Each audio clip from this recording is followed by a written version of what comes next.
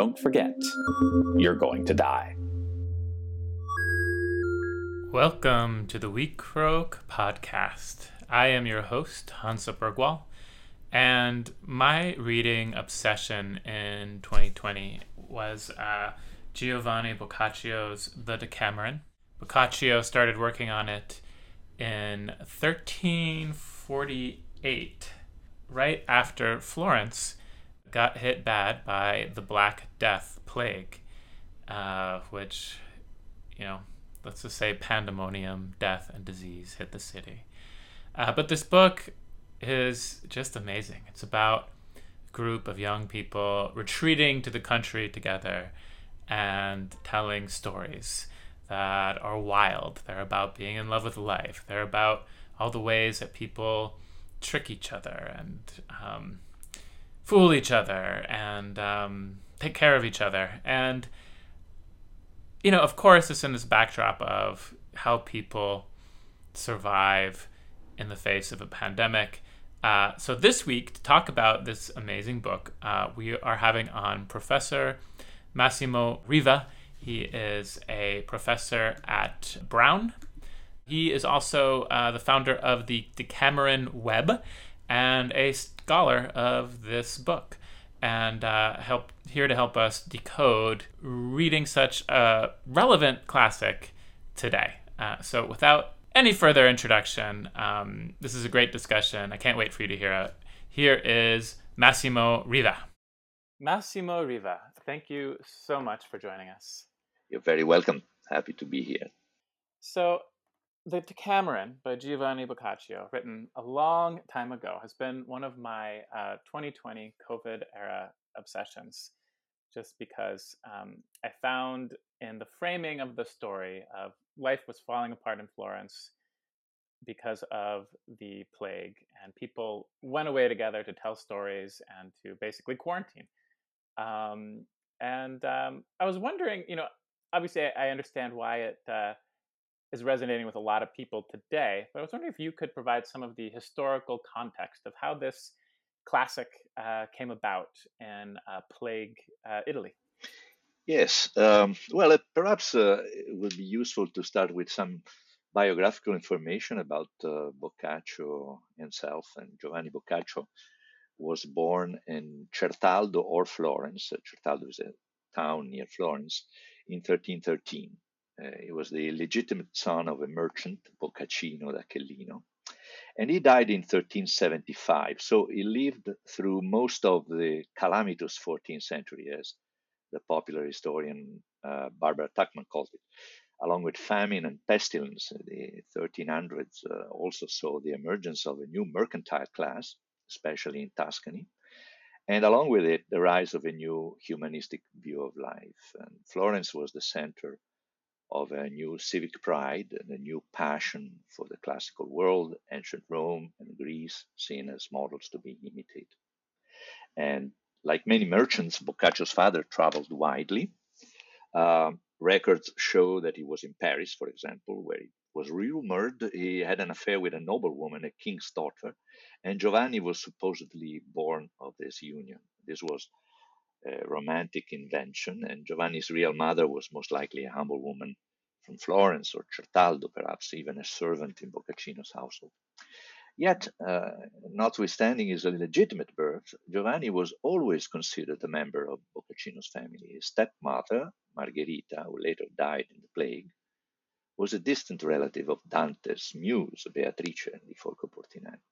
So in his youth, Giovanni received a solid education, and he followed his banker father as an apprentice on his business ventures, in particular on an important mission to the Angevin court of King Robert in Naples. This was in 1327, when Giovanni was only 14. And in Naples, he spent the best years of his life. During the day, he would tend to his father's banco, or money changer desk, from which the word bank. He was also able to observe the bustling coming and going of the most diverse and often bizarre characters populating that extraordinary city. One of the most hilarious stories in the Decameron is set in Naples. It is the story of a young man from Umbria, in central Italy, who travels to Naples in order to sell some horses. and because of his naivete, falls into a trap set by a beautiful woman who pretends to be his unknown sister. He's robbed of his money purse, stripped naked, and goes on to survive through a series of frightening misadventures during a long night spent in the Neapolitan underworld. In the end, however, he retrieves his money thanks to a series of lucky circumstances and finally becomes wiser or quick witted. He learned his lesson. In Naples, in his leisure time, Boccaccio also mingled with the Neapolitan elites in the gardens of the royal palace and found time to complete his education in King Robert's extraordinary library, one of the richest in Europe, bankrolled by the same Florentine bankers Boccaccio and his father worked for. Later in life, Giovanni idealized this golden period of his youth, and especially the hours he spent reading French romances and writing a series of poetic works inspired by them, dedicating them to the noble women he flirted with, an idyllic scene that he effectively recreated in the so-called frame story of the Decameron. However, all this was lost because of an indiscretion. And as an aspiring man of letters and poet, Giovanni proclaimed and advertised a little too fervently his love for a relative of the king, Maria d'Aquino, transfigured as Fiammetta. A faux pas that cost him dearly, as he had to leave Naples in disgrace and go back to Florence in 1340-41, just in time to see the city ravaged by a first wave of the plague that killed a sixth of its inhabitants, a sneak preview of the major outbreak of 1348, in which several members of Boccaccio's household perished and the very fabric of city life was reduced to tatters. And this is also the backdrop of the Decameron. Yeah, I remember, almost getting goosebumps in reading that framing when he described the city of Florence, because the plague hit on so many levels of people dying in the streets, the ravages to health, but also talking about the chaos that ensued, all of the societal mores and agreements that fell apart in the wake of the devastation. And I was wondering what you thought about that and how that changes the framing of these. It almost felt like a time capsule where he was talking about a world that was disappearing or didn't exist during this plague, or what is the play between what's happening outside the world of these stories told in the book and as in the plague, and inside them? Right. So, there is no doubt that many people like you have picked up the Decameron in the past months because of COVID and its parallels with the early modern pandemic. The Black Death also came from China, also was caused by a pathogen jumping from an animal to a human, and spread along the mercantile routes, so in the early age of globalization, if you wish, and so on and so forth. And of course, the analogy with the lockdown, and many of us have experienced, the similarity with the situation that the gentle brigata, as Boccaccio calls it, of the 10 young Florentines elect to segregate themselves, in order to escape the plague. And many artists have drawn inspiration from Boccaccio's book for their creations and performances during the lockdown. Interestingly, when I teach the Decameron using our digital age tool, the Decameron Web, I set up the class as a replay of the book. So my students and I replay the game of storytelling, and students choose the identity of one of the 10 young Florentine storytellers who abandon the city ravaged by the plague and take refuge in the safe haven of their country villa and the beautiful gardens, telling each other stories as a pastime. So in a kind of role play, instead of simply telling their stories, my students interpret them, comment upon them from their point of view as contemporary young readers. And COVID has made this pedagogical simulation, the analogy between the book and the virtual class, all too realistic. So what are we as 21st century readers supposed to take away from these stories from another pandemic 700 years ago? So interestingly, scholars have suggested that the arts of the second half of the 14th century, after the plague, marked a return to religious motifs and a sort of more meditative or contemplative penitence-prone mood, a kind of collective mourning provoked by the awful experience of the plague. Yet, by contrast, in the introduction to the Decameron that you were reminding before, Boccaccio practically rejects explanations of the plague as God's punishment for humanity's sins. And even the plague as such practically disappears from the 100 stories. Indeed, the Decameron is the opposite of a gloomy book, with the exception of a handful of tragic novellas in the fourth of the 10 days. It is a book full of life-affirming comic stories, an ode to life, love, and human survival instincts in the face of death and distraction. So laughter is the true antidote that this literary therapy provides for both the sick body and the sick soul. Perhaps this positive, life-affirming response is also what attracts people to the Decameron today. Yet, the Decameron is not merely an example of escapist literature. Some scholars consider the stories of the 10th day, that the storytellers tell each other right before deciding it is time to return to Florence, as a parade of the very virtues, generosity, compassion, high-mindedness, necessary to rebuild the city from the ruins of the pandemic. And these virtues are the very opposite of the lower passions, lust, greed, and power thirst that are the subject of many of the previous days. So this is another parallel that contemporary readers may find compelling. And Boccaccio has a realistic but not entirely pessimistic view of human nature. Death is everywhere in the Decameron, but it is also part of life, and both are governed by what to humans appears as the blind rule of fortune, chance occurrences. It is an idea that also pervaded humanism and the Renaissance. This is a very modern idea that is antithetical, for example, to Dante's view of the afterlife as based on a system of punishment and retribution for the sins committed. Love is not a sin in Boccaccio's secular view. Indeed, if there is a pervasive sickness or malady in the Decameron, it is symbolically love sickness, something that affects all humans, men and women in particular, as they are cooped up in their rooms while their fathers and husbands and brothers travel the world and are free to distract themselves. Indeed, the book is presented by the author as a gift and a remedy, an act of compassion towards these women who live in a kind of everyday lockdown, even in normal times. And they are the Decameron's ideal readers. Stories will help them escape their captivity, and will teach them the ways of the world. Indeed, there are many female protagonists in the Decameron stories who travel widely and measure up to or often outplay men in passion, intelligence, and cunning.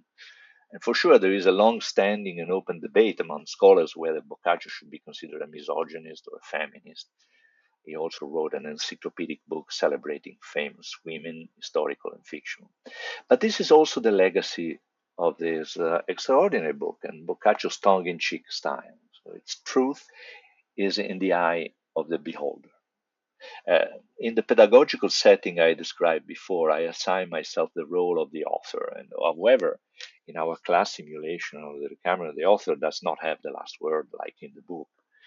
As Boccaccio himself says in the author's conclusion to the Decameron, I quote, "I acknowledge that the things of this world are completely unstable and endlessly changing, which could also explain what happened with my tongue."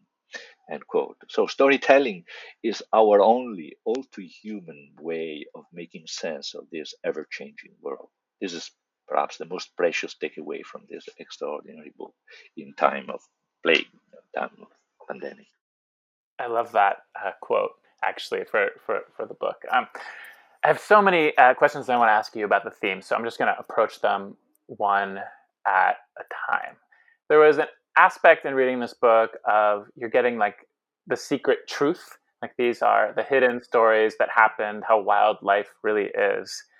And so many of them are hilariously funny, have really interesting protagonists that are women or just not the sort that you would have. And then there was this other category of story, especially day 3, which is stories about people using their resourcefulness to get what they want, where I find myself feeling like I was, in the middle of the huge Me Too sort of moment in the media, listening to stories about Harvey Weinstein and powerful Italians from hundreds of years ago using their power, prestige, presumed holiness to take advantage of people and have sex on false pretenses. And I was kind of wondering about that theme because it got uncomfortable. These are funny stories essentially about things that to today's audience would feel like rape and things like that. And I was wondering, um, what's your thinking about that theme and what it teaches us today? Yes, well, I would go back to what I was saying before about Boccaccio being considered either a feminist or a misogynist, and sometimes both. And of course, this is one of the topics that we uh, fiercely debate in class with my students. And clearly, one thing that I sort of invite my students to consider is the fact that we are talking about a society of 700 years ago. And for that time, so we have to understand the context, let's say, in order before sort of to give our judgment. At the same time, of course, these stories are very actual, are very current. So they propose some ethical dilemmas and situations that are provocative for a contemporary reader, for us, and particularly a young reader. So this is something that we cannot elude, the fact that there are stories that make us uncomfortable in the camera, certainly uncomfortable given our current standards and our sensitivities, etc.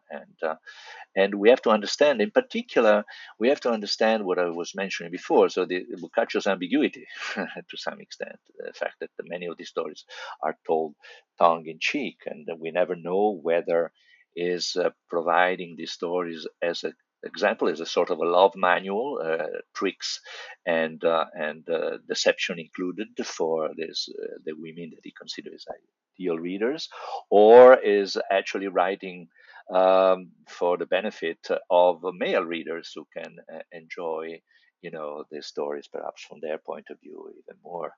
So but I'm talking in particular stories that involve this war of the sexes, if you like. And but of course, the one of the things that we discuss and consider, in addition to the historical context, understanding, ideas about sexuality, the body in the Middle Ages, etc., is what is the final message that comes out of this story? Whether as I said before, the truth of the Decameron is in the eye of the beholder. So it's our interpretation that counts. And so one important dimension that you mentioned before is the importance of wit and language as the expression of wit, and the capacity and the ability to survive difficult situations, even life-threatening situations, thanks to linguistic ability and quick witness, if you want. The fact that women in particular have to use these qualities in order to navigate this male-dominated world, etc., makes the reading perhaps even more interesting for a woman reader who would have, perhaps some reservations about many of the stories, in particular how women are treated in many of the stories. But of course, let's not forget that in day 7 and 8, which is, and to some extent also in day 9, women are the real protagonists, and they are the real winners in the war of sexes. So, from a gender point of view, there are stories that are certainly meant to make men or male readers even contemporary. readers uncomfortable. So I think there is a good balance. Whether Boccaccio is to be considered a feminist or a misogynist is a question that I leave open for the readers. So you have to read the book in order to make up your mind. I mean, it's absolutely disturbing to read funny stories about, people being, taken advantage of that are so much like the scandals and the shock happening now.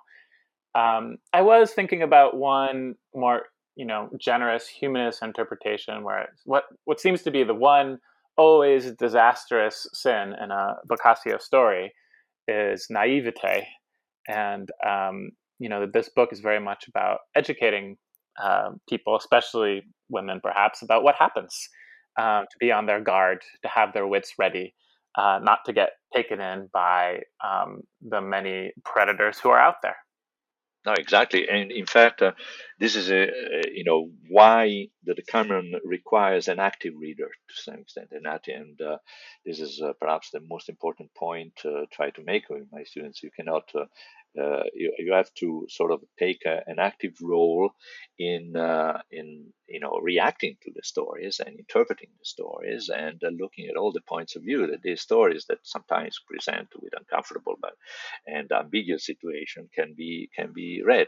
And I think it would be too easy to absolve Boccaccio as as a man from the Middle Ages with all his intelligence and humanity and his humanistic views from attitudes that are clearly how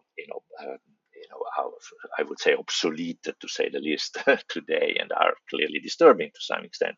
At the same time, his misogynism is not total, and in fact. What is interesting, and there are stories in particularly disturbing. I'm thinking a couple that I won't mention here, but there are other stories in which the opposite view is taken, and so in the end, Boccaccio's view of life and this, constant warfare, if you wish, between the genders and different social classes, the powerful and the humble, is a realistic one. I said before, it's not an entirely pessimistic one, but is as realistic as possible. And this, I think, is also his direct reaction to the plague, the context of the plague. In time of plagues, in a sense, life is bare, is presented, is naked in all its unfairness, its randomness, and also the need for us as human to be as resourceful as possible and in order to survive. And while the plague is absent, as I was saying before, as such from the stories, many of the stories create context in which this resourcefulness, this life or death situation, or is constantly presented to characters who have to to react and find a way to, again, as I said, to survive, or to save their honor, to save their bodies and souls as well. Yeah. One thing I was thinking about from a modern angle in that way is just that idea of representation, which is a big thing in Hollywood now, and just having characters that are diverse within there, like different kinds of people. And you don't expect art to really show you all the characters that exist, on the street or the real world. So I was really shocked when the first story had, a gay is what we would say today, protagonist. I know that's anachronistic. A man who mostly has sex with men was pretty much how they thought of it back then, I think. But there are all these characters that break the mold in ways you expect to be censured, especially in a book this old. And I was wondering if you could just talk about the diversity of characters, why they're there, and how they figure in Boccaccio's universe. Yes, no, I mean, the story you mentioned is quite representative and quite provocative, and the structure of the book as well as the story of Ser Ciappelletto, which was one of the most fascinating characters in the Decameron, and of course is gay and condemned and such, dismissed as such, etc. But is also most representative character. Is presented as the worst man who ever lived, is a counterfeiter, is a liar, etc. And yet, in the story, if you remember, he manages to, through a false confession and a false repentance, to become a saint and be worshipped as a saint. And this happens in Burgundy, so not in Italy, because Italians perhaps are too clever to fall for Ciappelletto's lying. Is of course an Italian merchant abroad, but. But of course he manages to become to deceive a holy friar who is giving confession is about to die of something that could be the plague. As a matter of fact, we are not told exactly what is the illness that he dies for, but it could be one of the instances in which the plague is actually in a sort of indirect way present in the frame. In the fabric of the work. But he becomes a saint and is worshipped as a saint. So Ceparello is Florentine name, becomes Ser and Saint Ciappelletto. And so this Boccaccio, sort of ironically at the end says, well, the way of the lords are so many that perhaps he chose the worst man who ever lived to become a saint, precisely because he wants to save us all to some extent. Now, you were talking about representation in Hollywood, and there were been several adaptations of Boccaccio's book into film, and perhaps one of the most famous one and the most controversial one is by an Italian director. Paolo Pasolini was also gay, and actually gave a very interesting interpretation of the whole book. And for instance, he dismantled the structure of the book.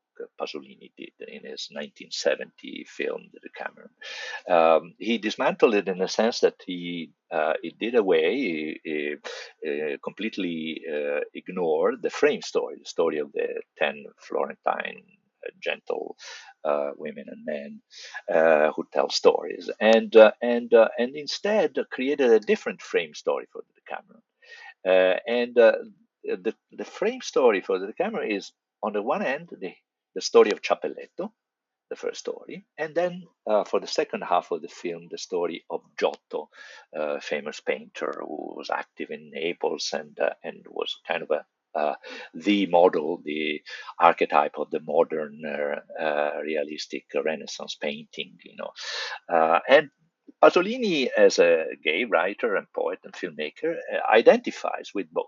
He's the artist, as is also the worst man who ever lived. Of course, considered such by society, persecuted by society as gay. Pasolini was put on trial several times. His work was censored, etc., etc. And so he chooses these two figures and sort of identifying with them. He plays the role of Giotto in the film, in order to subvert to some extent the logic of the book.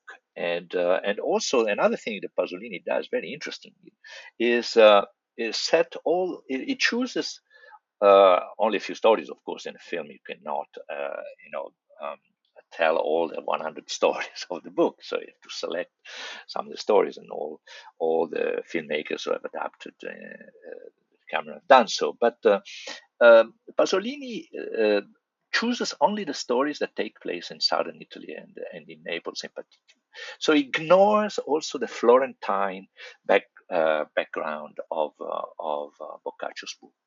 And not only for the reasons that I was saying before, that the fact that Naples is really where Boccaccio grew up, and the Neapolitan society it was what inspired many of his stories, etc. But also because that's another way of subverting the sort of bourgeois aristocratic element that is present in the Decameron. These gentle women and men in their, country villa gardens who tells these stories and sort of, are removed from the suffering and the outrageous injustices and that happen in the stories to some extent, and they tell these stories tongue in cheek, presenting them for the reader. And this is, of course, behind them Boccaccio himself, the author, for their enjoyment and pastime. So in his adaptation, Pasolini questioned precisely the structure that to some extent reflects this uneasiness that you were mentioning before. Yeah, that was an interesting idea, because I think there's even right in the introduction to The Fourth Day, he defends the veracity of these stories and collecting, and it made me think about, these aren't necessarily invented stories. Obviously, they're written down by him in a particular way and with a particular frame and storytelling. But he seems to be saying these are collected stories, not all invented. Yes.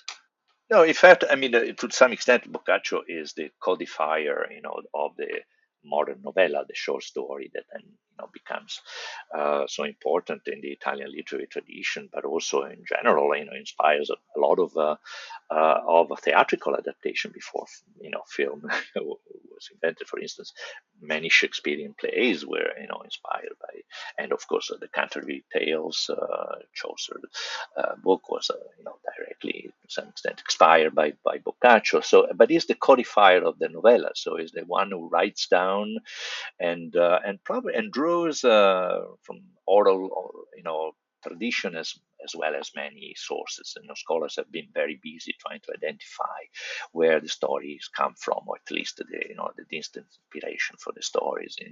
There are many traditions that Boccaccio draws upon in order to produce this 100 stories, but of course adapting them to his own framework. The Florentine and time of plague.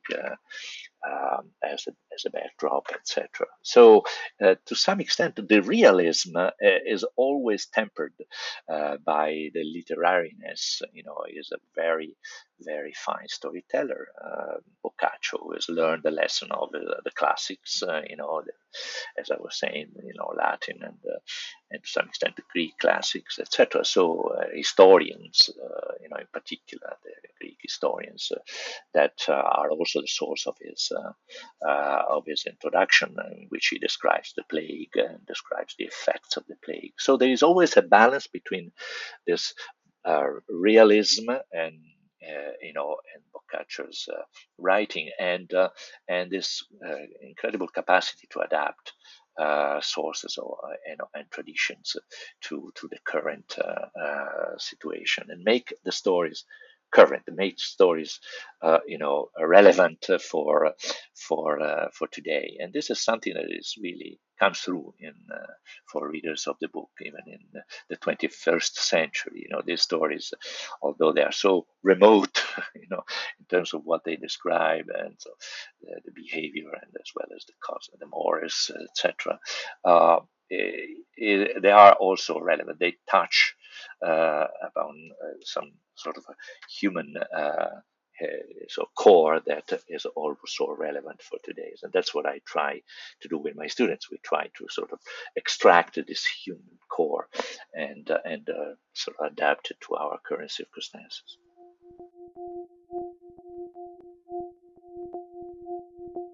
Hey everyone, we thought we'd take a quick little break from this awesome conversation. Hansa, thank you as always so much for leading that. One thing that we really wanted to highlight for this in the fourth season of the We Croak podcast is the new Ask Death column on the We Croak website. Hansa, what's the latest with that? Yeah, so if you have a question about, how to handle your anger at like a noisy neighbor, or, a friend that does this really annoying thing and you don't know how to tell them, or just anything about life, head over there to www.wecroak.com, get connected to the newsletter and advice column, and subscribe. And you can ask all those questions, and the Voice of Death will answer. It's based off of a really fun Stoic exercise that's supposed to bring equanimity called Taking the View from Above, but we're having a lot of fun with it. So go check that out if you're enjoying the whole WeCroak universe of content. What are some other ways people can support everything we're doing with this podcast and the app? Well, of course, the Patreon, and then WeCroak Leap within the iPhone version of the WeCroak app. And another great one for WeCroak in very fun and unexpectedly bite-sized versions is the WeCroak Twitter. That's always a fun one, whether people are sharing screenshots of the app to us or talking about the podcast. And speaking of that, if you wouldn't mind dropping us a rating, we really appreciate those and read every single one, and love any ideas to make it better and more compelling for you all to keep listening. And speaking of that, let's keep listening to this awesome conversation.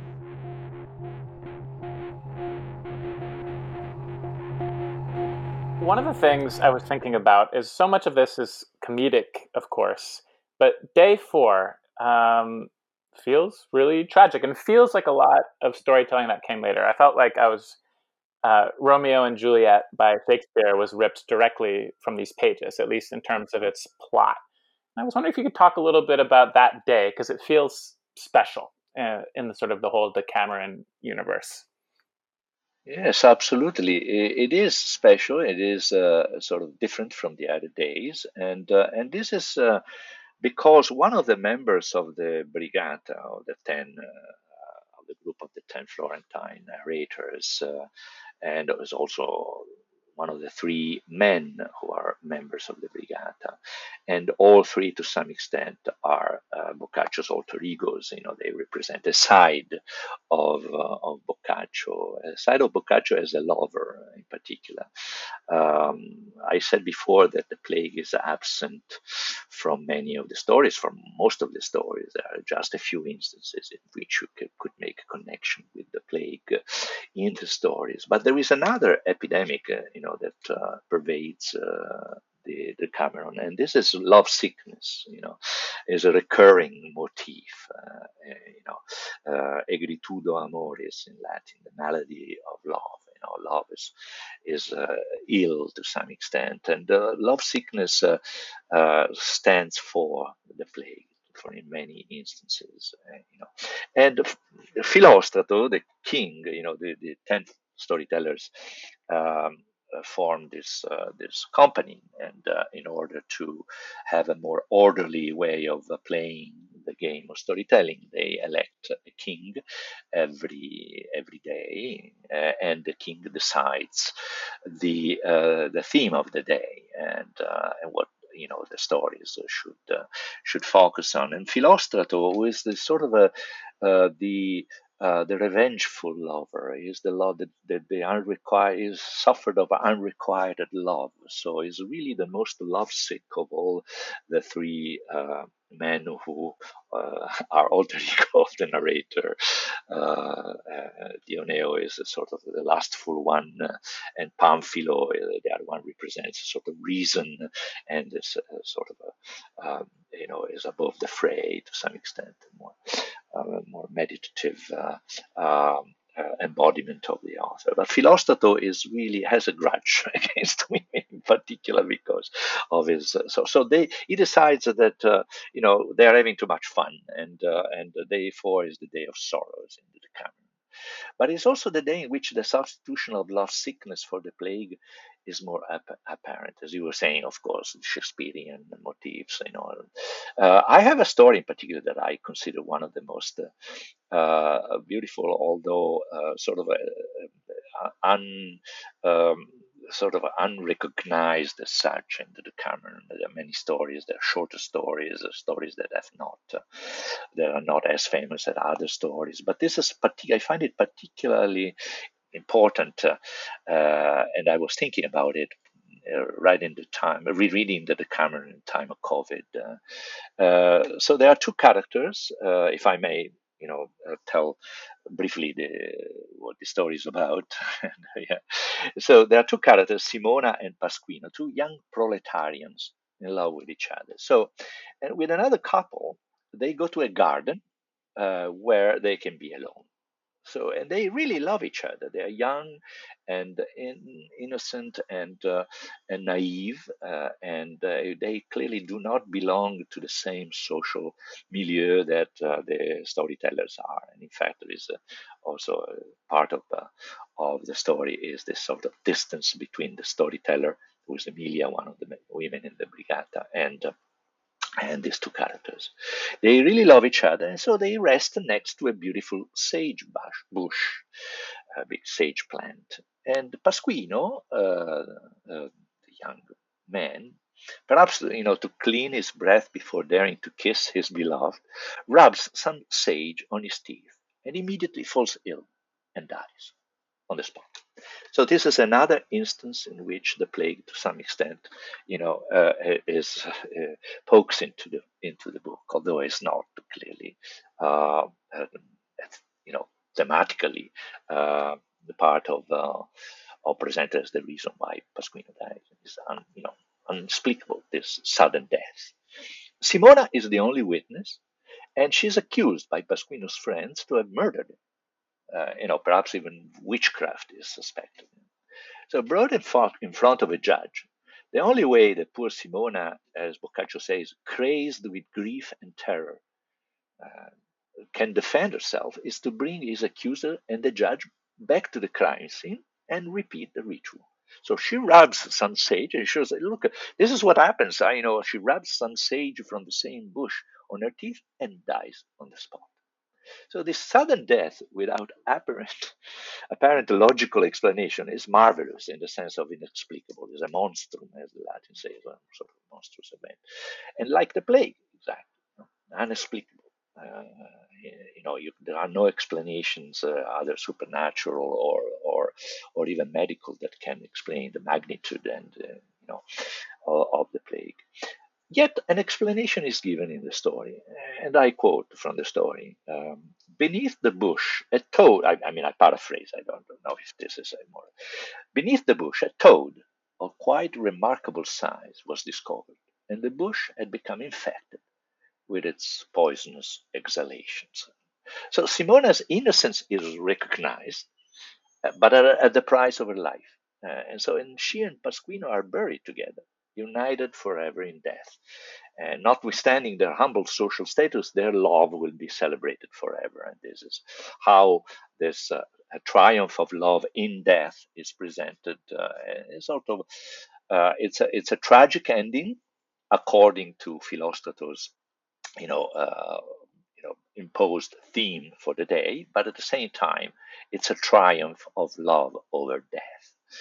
But so I see many analogies with the current pandemic. This is a perfect story for for a pandemic. So the deadly infection against jumps from a rather unpleasant animal to humans. Unpleasant in the sense that in the Middle Ages, the toad and frogs were often represented, associated with lust in the Middle Ages, in many sculptures, and they were woven into the fabric of lustful figures that represented luxury and so on. So contaminating a plant, sage, whose medical qualities were also celebrated in the Middle Ages. So turning, the toad into a symbol of nature's pollution, which is, what the pestilence is all about. And all of a sudden, nature becomes unfriendly and turns against humans. So perhaps Boccaccio's overturning of the healing power of sage is also an ironic warning about unproven remedies, in the stories. But so the most eloquent parallel I see with COVID, however, is that its victims are the most vulnerable among us. So in this case, not old people in shelters, but poor young people in love, who, in order to demonstrate their innocence, have only one resort: to die. So the two proletarian lovers, Simona and Pasquino, exceptionally entered the ideal Garden of Eden, the locus amenus, the aristocratic of the aristocratic love tradition. So they pay dearly for it, but in exchange, their love will be immortalized. And we can pity them, have compassion for them appropriately, and our pity also absolves us to some extent. So this shows all the radical power and all the ambiguities of Boccaccio's literary vision.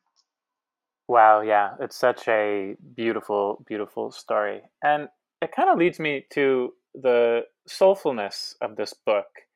But I'm really curious in that take of like, of all the classics you could have dedicated so much of your life and teaching career to, why this one? Yes, good question. So, I read a few stories from the Decameron in high school back in Italy, where I grew up. And as opposed to Dante, Boccaccio was not part of the official school curriculum except for a few of its more edifying stories, Day 4 in particular, the tragic day.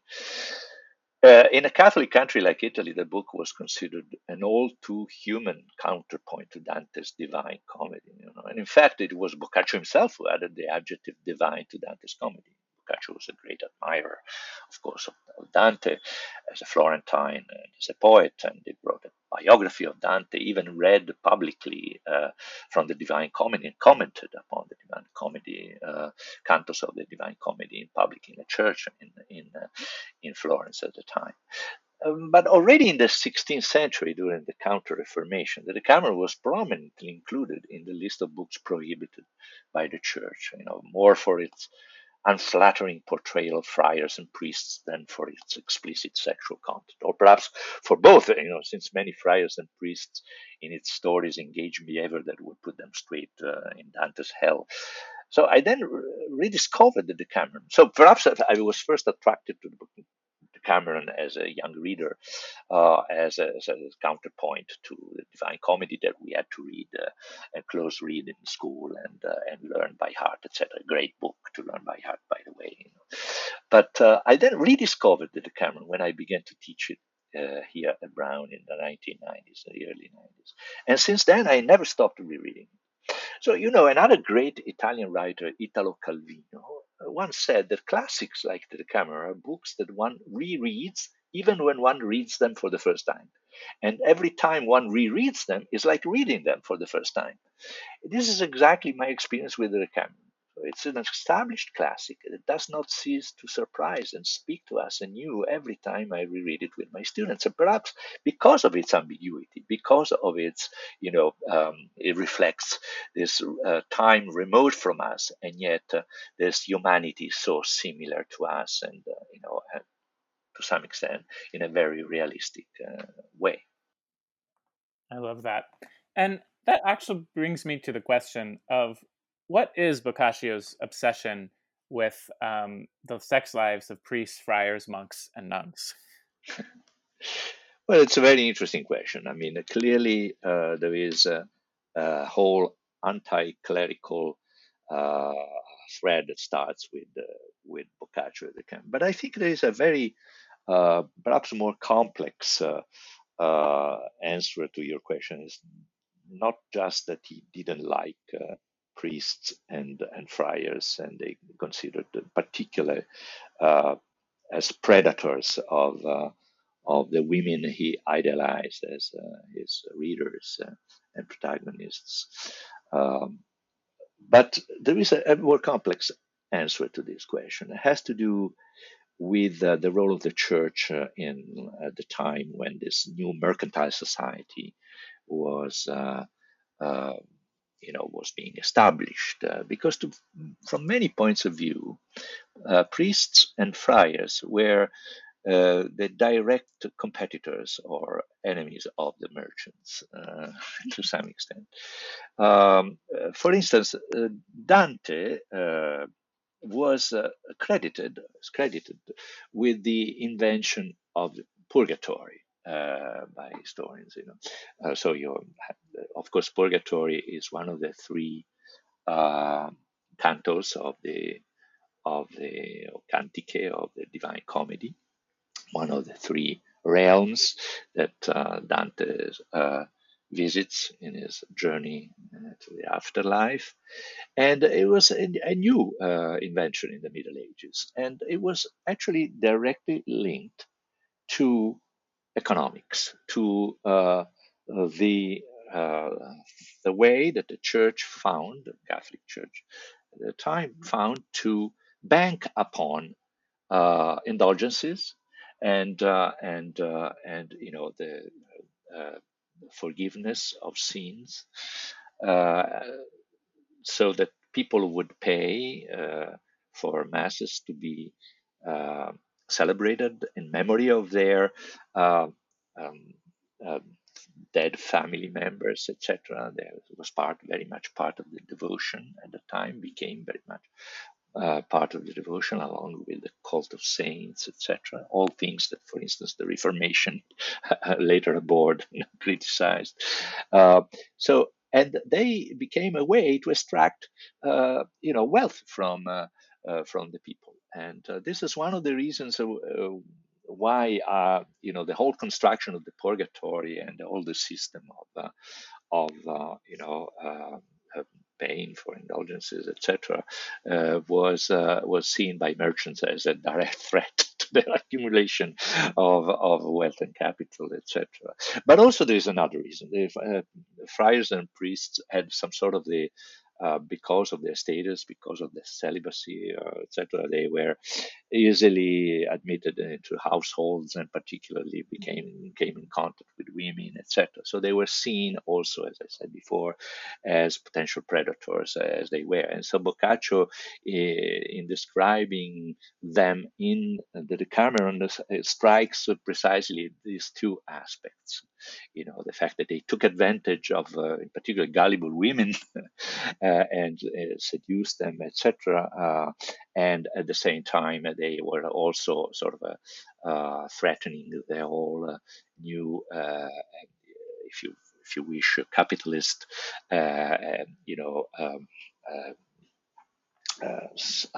structure of society that was being born as a parasite to some extent of this new emerging wealth producing middle class, etc. So he had some very good reasons to consider priests and monks and also there were other reasons that had to do more with doctrine, with Boccaccio's flirt with atheism. Later in life, he went back to the church and became, in fact, he repented to some extent of his youthful sins, and including the Decameron, that he wanted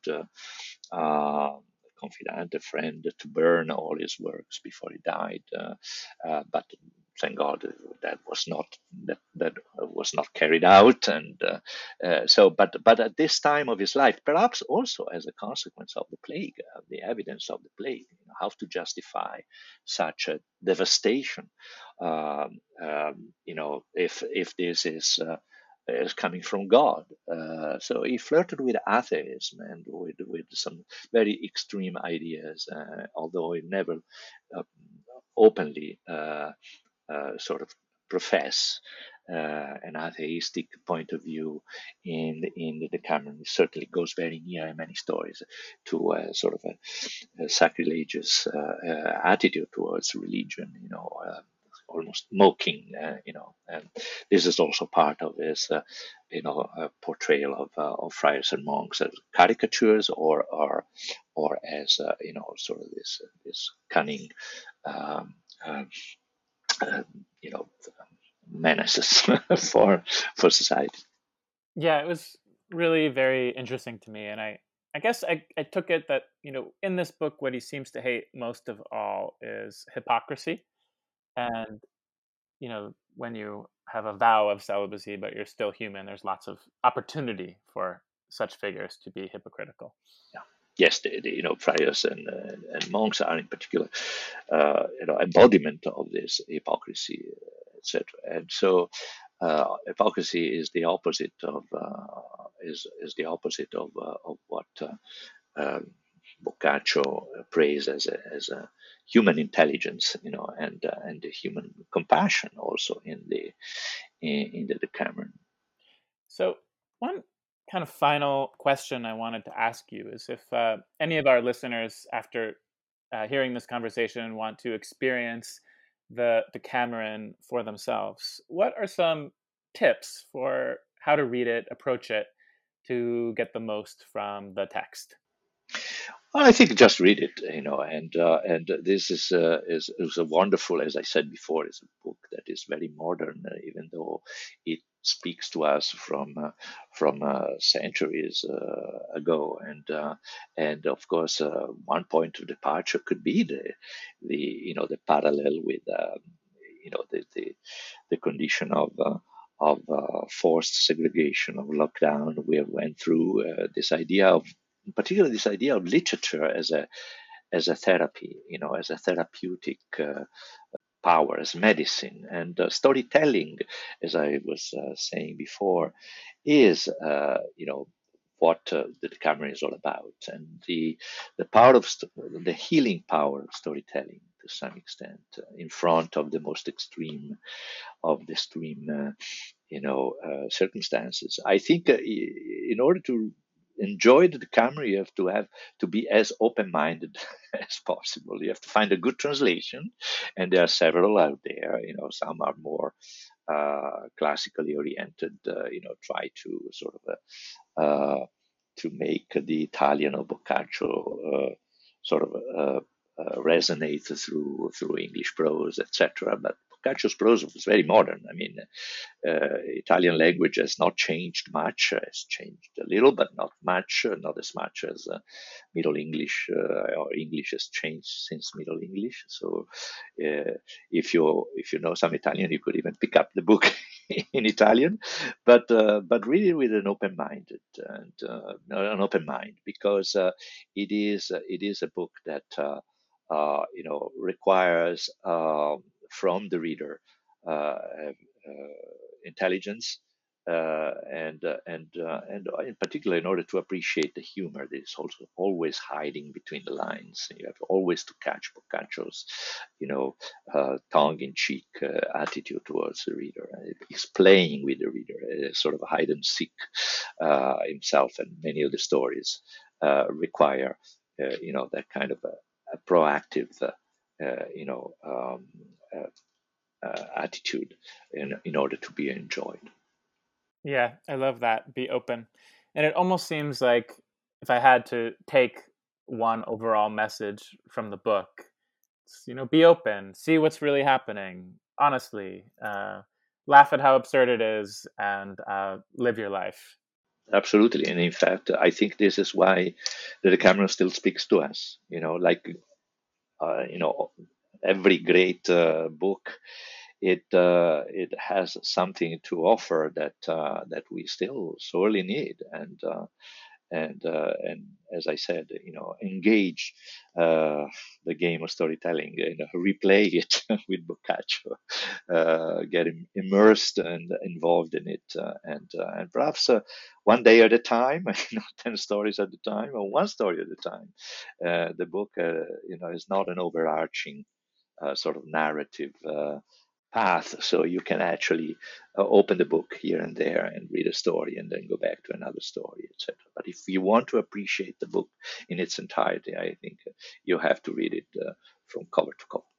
Well, thank you so much. It's really been such a pleasure to hear you speak on this work that I've really fallen in love with this year. And if any of our listeners want to learn more about you or your work with the Decameron Project, where should they go?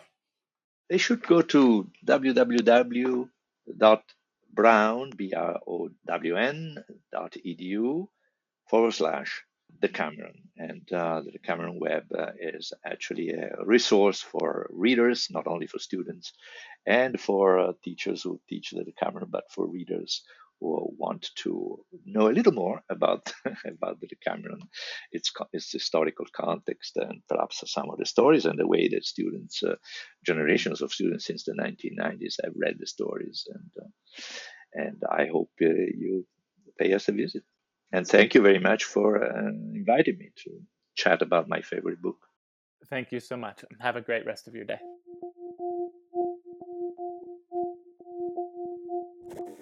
Thank you again, Professor Massimo Riva, for leading us in a fascinating discussion of the Decameron. And my apologies, we weren't able to stick to our promised 2-week cadence of episodes for this week. We will be doing back-to-back episodes in order to catch up and be back on our original track. So, until then, we'll see you next time.